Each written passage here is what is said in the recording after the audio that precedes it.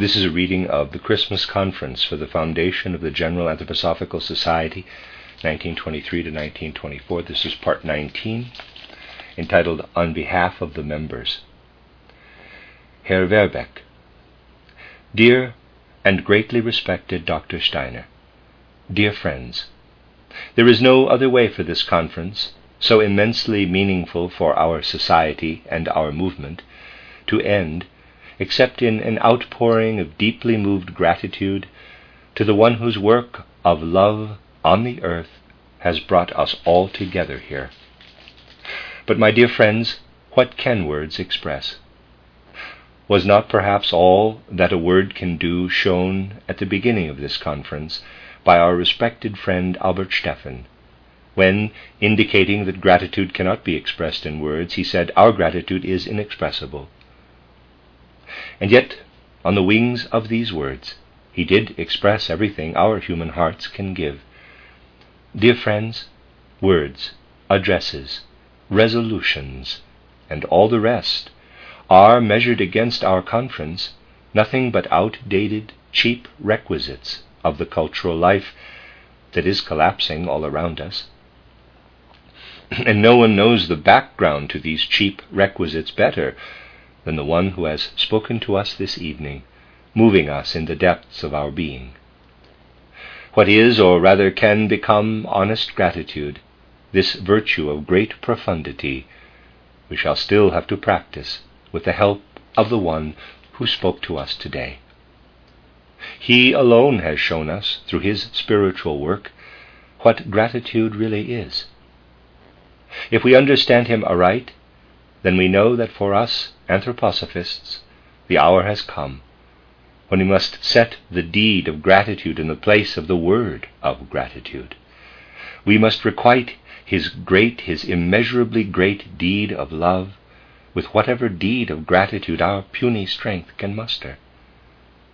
For to him who spoke to us this evening, we owe nothing less than our own spiritual felicity. And we know that the worth it bears will be eternal. It pertains not only to the few years we may still have to breathe on this physical earth. The felicity he has bestowed on us will stretch ahead to our future incarnations too. We know that this has been a turning point for our further destiny. What we are permitted to experience through his deed of love is incalculably significant. But we know that the felicity brought by this love cannot be measured with the yardstick known to us from times preceding anthroposophy, for it will be paired with severe pain, with fateful destinies. But we also know that it is nevertheless a felicity that will lead us to salvation. And when our knowledge is truly tempered with feeling, then we know that words of gratitude are meaningless in face of this fact, and that our only answer to what we have received from here can be in deeds of gratitude. And we know, however weak our forces, that our deeds of gratitude can flow into his great deeds. And therefore, we also know that they can flow into the plan for salvation that is given to mankind today. For just as the great deeds are devoted to human beings, so may also the small deeds be devoted to human beings. Over this mighty life's work stands the heading, "Let everything be for the good of human beings." Oh, my dear friends, we know that something superhuman, something divine, is working in him. But when we answer with deeds directed toward human beings, we know that our deeds of gratitude will be felt at a human level. Yesterday he expressed it with the mighty fire of his great heart, faithfulness and yet more faithfulness. This is something human directed toward something human. And so, my dear friends, please stand once more.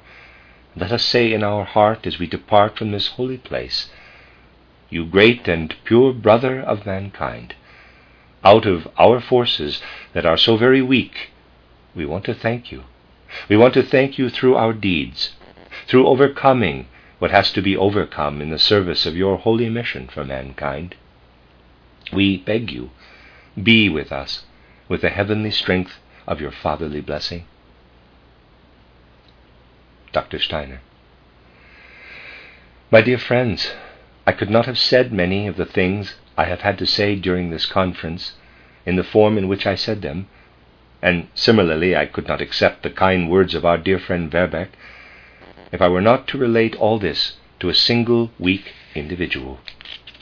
For actually in our circles, these things should not be related to a mere individual. Yet, my dear friends, I know that I have been permitted to say what has here been said, for it was said in full responsibility, looking up to the Spirit who is there and who should be and will be the Spirit of the Goetheanum. In that Spirit's name I have permitted myself over the last few days to say a great many things which ought not to have been put so forcefully, had they not been expressed while looking up to the Spirit of the Goetheanum, to the good Spirit of the Goetheanum. So allow me, please, to accept these thanks in the name of the Spirit of the Goetheanum, for whom we want to work and strive and labor in the world. All that remains is to ask that the practicing doctors come to the glass house tomorrow morning, not at 8:30, but at 10 o'clock. I also have a message to read to you. Quote, out of our strong sharing in the experience of the Christmas Foundation Conference in Dornach, we greet the President of the Anthroposophical Society. We thank him and his colleagues in the Vorstand for taking on the leadership, and we also thank him for the statutes. From the members of the Anthroposophical Society in Cologne, who are meeting together at the close of the year. Close quote. This is all I have to say. Tomorrow evening at 7 o'clock, there will be a Eurythmy performance for those friends who are still here. The end of section 19.